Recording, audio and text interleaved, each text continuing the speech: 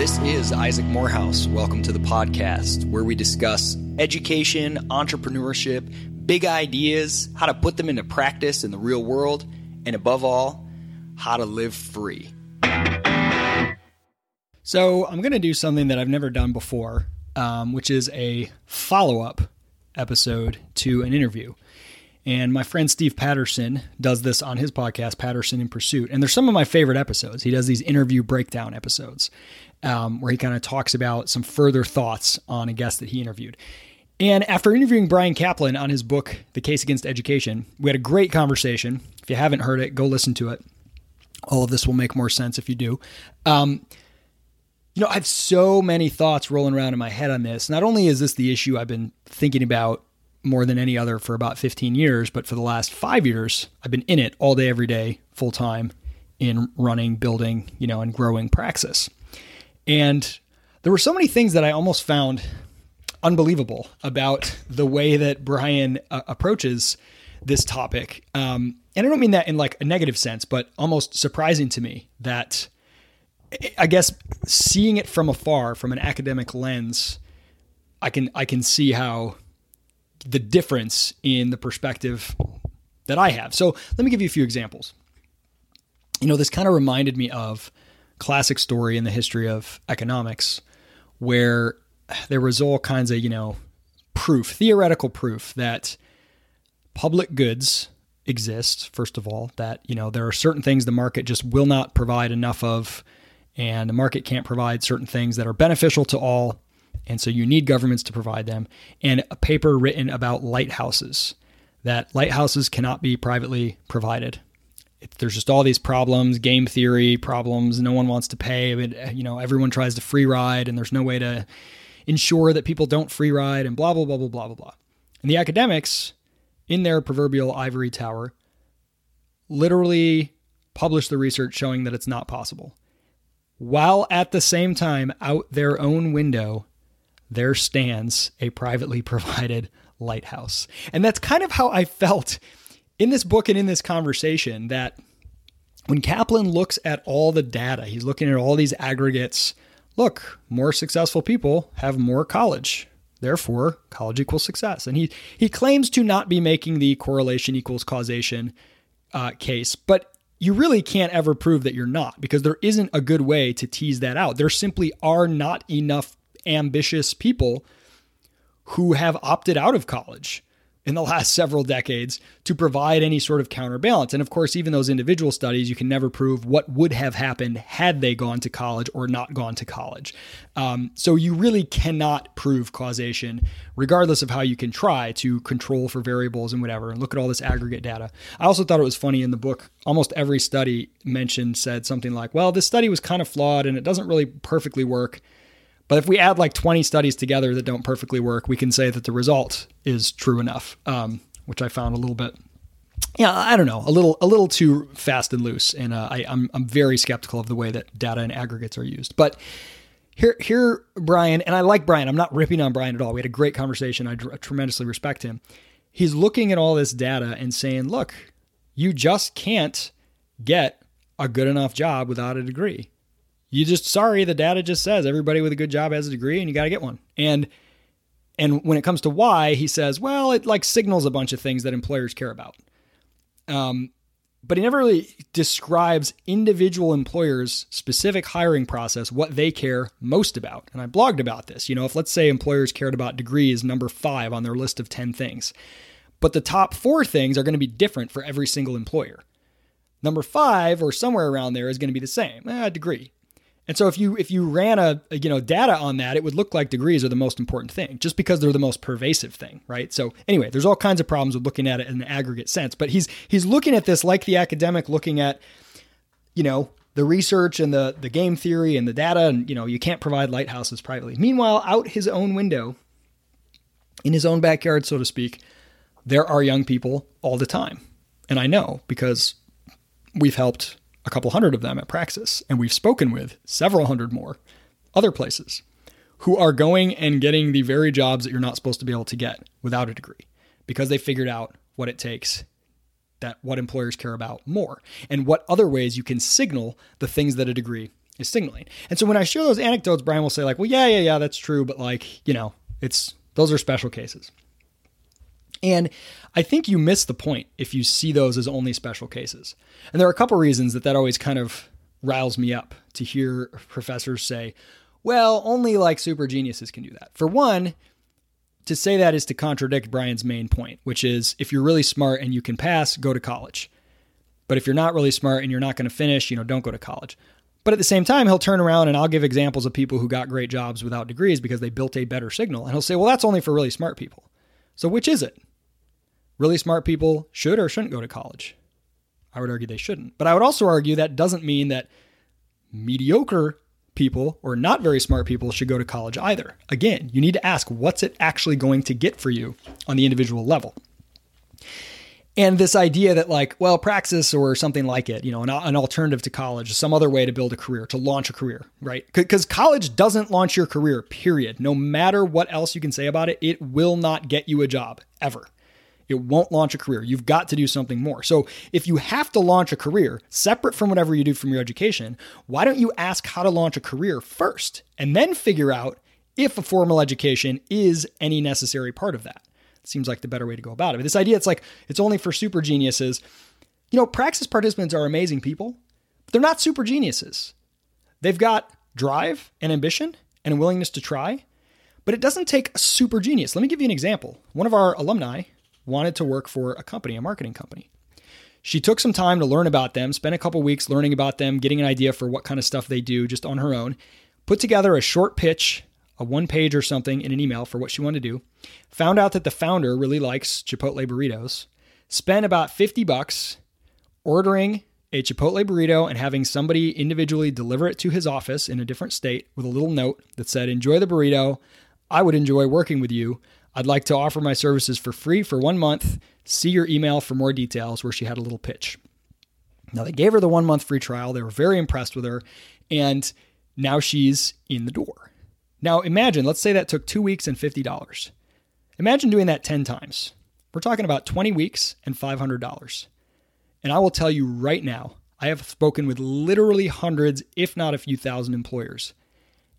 Every single time, the companies I'm talking to, from tech startups of 10 people to fast-growing companies of 200 people, they would be more impressed by that than any college degree every single time. You do that 10 times, you're going to get at least 5 people that respond to you. You're going to get a couple interviews, and you're probably going to get a chance and a job somewhere. You can do that for $500 in 20 weeks. That does not take genius level skill. That takes a little initiative and a little time. So the question, the reason that Bryan has a hard time believing this is not because he doesn't see examples, because when I provide examples, he won't disagree that they're true. It's that he comes back to this sort of crude homo economicus idea, purely that people are making decisions purely based on material outcomes. And this is the crux of where I think his analysis is severely lacking. He will say, well, Isaac, if that's true, that, you can do this. And again, you can't take the example I just gave. You can't take that and claim that that requires super level of genius. It just requires a little bit of creativity and a willingness to try a few things and willingness to spend 6 months learning about a couple different businesses and sending them some stuff. That's not that much. That's not that high of a bar. So he'll see that and he'll say, yeah, but if that's true, then why is everyone going to college? And that's really what it comes down to. It's if college wasn't working to increase people's material career prospects, they wouldn't be doing it. And he basically said that in the interview. And what I find really curious about that is that it's completely untrue.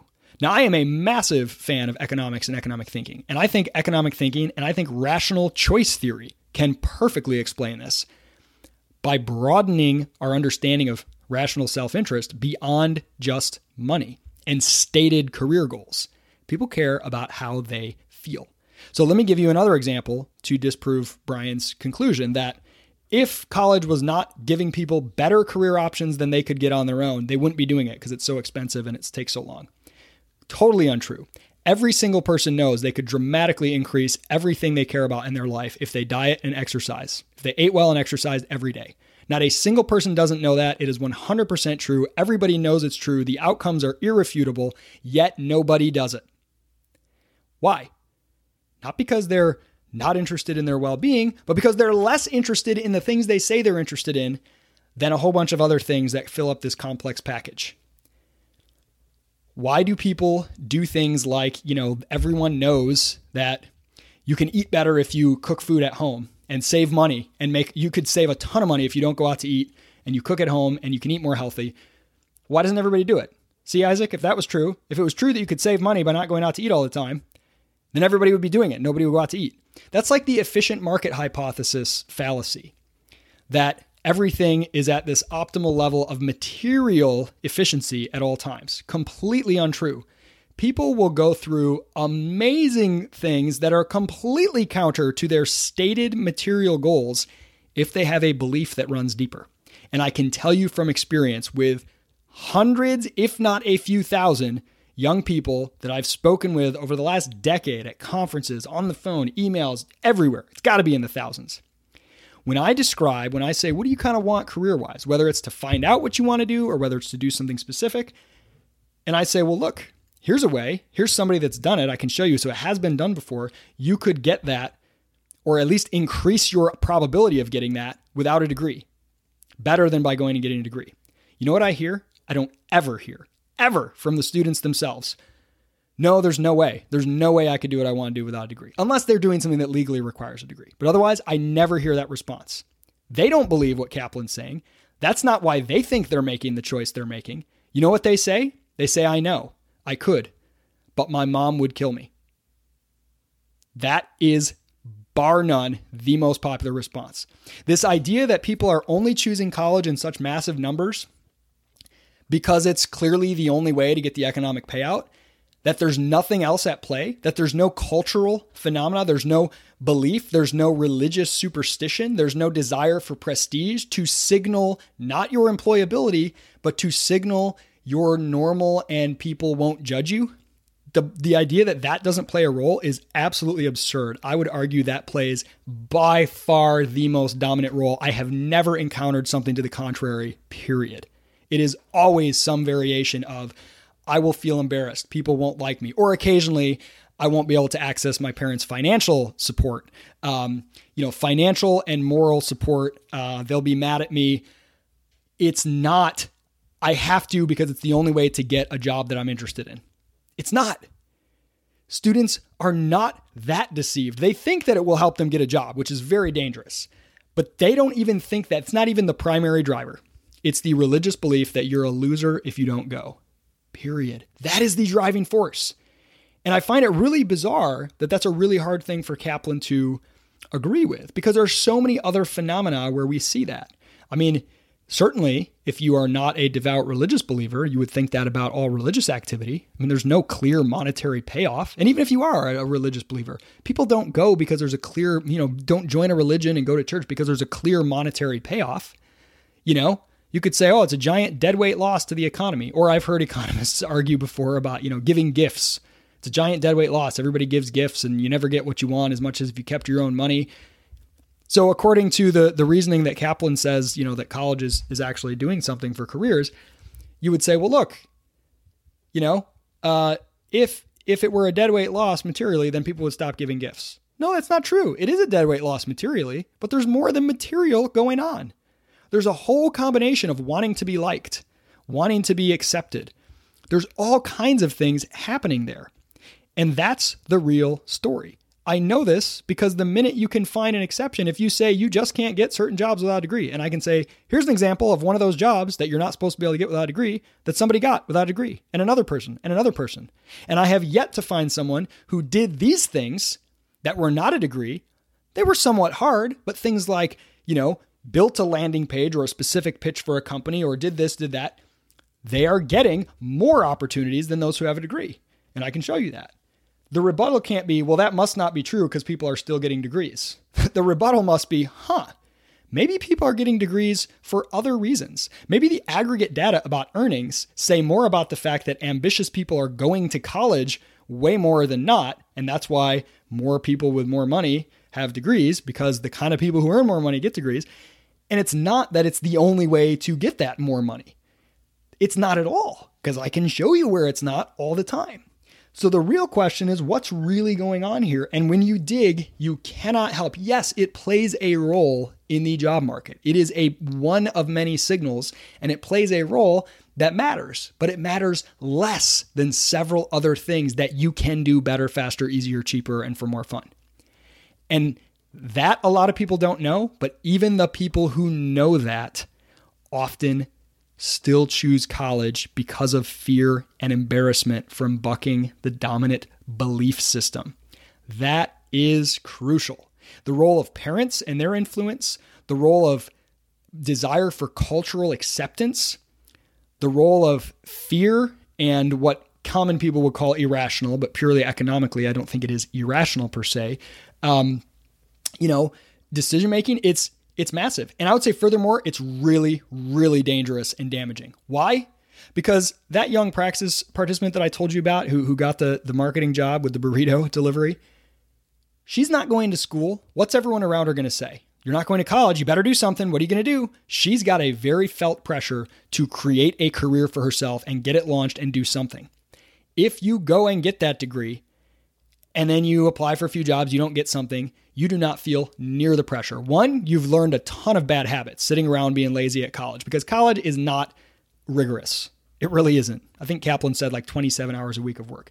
And you've been told that this will get you a job, and everyone is proud of you. Everyone is literally unequivocally proud of you just for going and getting a degree. They don't even care what you did there. You just went, therefore that is meritorious in their eyes. And so you get all this cheap, easy praise, and you get lulled into thinking you're more special than you are, and you feel entitled. And most people with a degree, they wouldn't stoop in their minds to the level of sending a burrito to a CEO and offering to work for free. No. They paid good money for a degree. And they're going to sit there, and even if they're unemployed, they're not going to feel any pressure. Why? Because everyone will say, well, you did what you could do. You got the degree. You did the smart thing. I guess it's the economy's fault that you can't get hired. And people care more about being wrong with others than being right alone. This is why coaches don't go for it on fourth down. Statistically, you can look at it. If you went for it on fourth down every single time, you would come out better in the end. Well, then why doesn't every coach do that? Because you have to live day to day with judgments. And if one of those times when you go for it on fourth down, it costs you the game, you're going to be somebody who lost the game by taking a risk. But if you lose more in the long run by doing what everyone else does, no one will blame your decision. They'll say, well, he did everything he could. And that's how people treat the degree. Well, you got the degree. You did everything you could. The fact that you can't get a job isn't your fault. And so that takes a lot of the pressure. It's like a moral hazard of opinions. You can get away with it. Whereas if you don't go and you say, I got to launch my own career, you will feel much more impetus. Your incentives will be better aligned with your goals, frankly, and you'll be better for it. So anyway, I just wanted to get in there. I still love Caplan's book. I think it is so crucial to establish that the degree is a signal and that the signal is complex and it's not about the learning and all this formation and all this other stuff. But I think the signal is not an economic signal nearly as much as it's a social signal. And I can prove that through the work we're doing at Praxis. And it's not just something that super geniuses can do at all. It doesn't take genius. It takes courage and willingness to be an outsider in the realm of the public religion about education.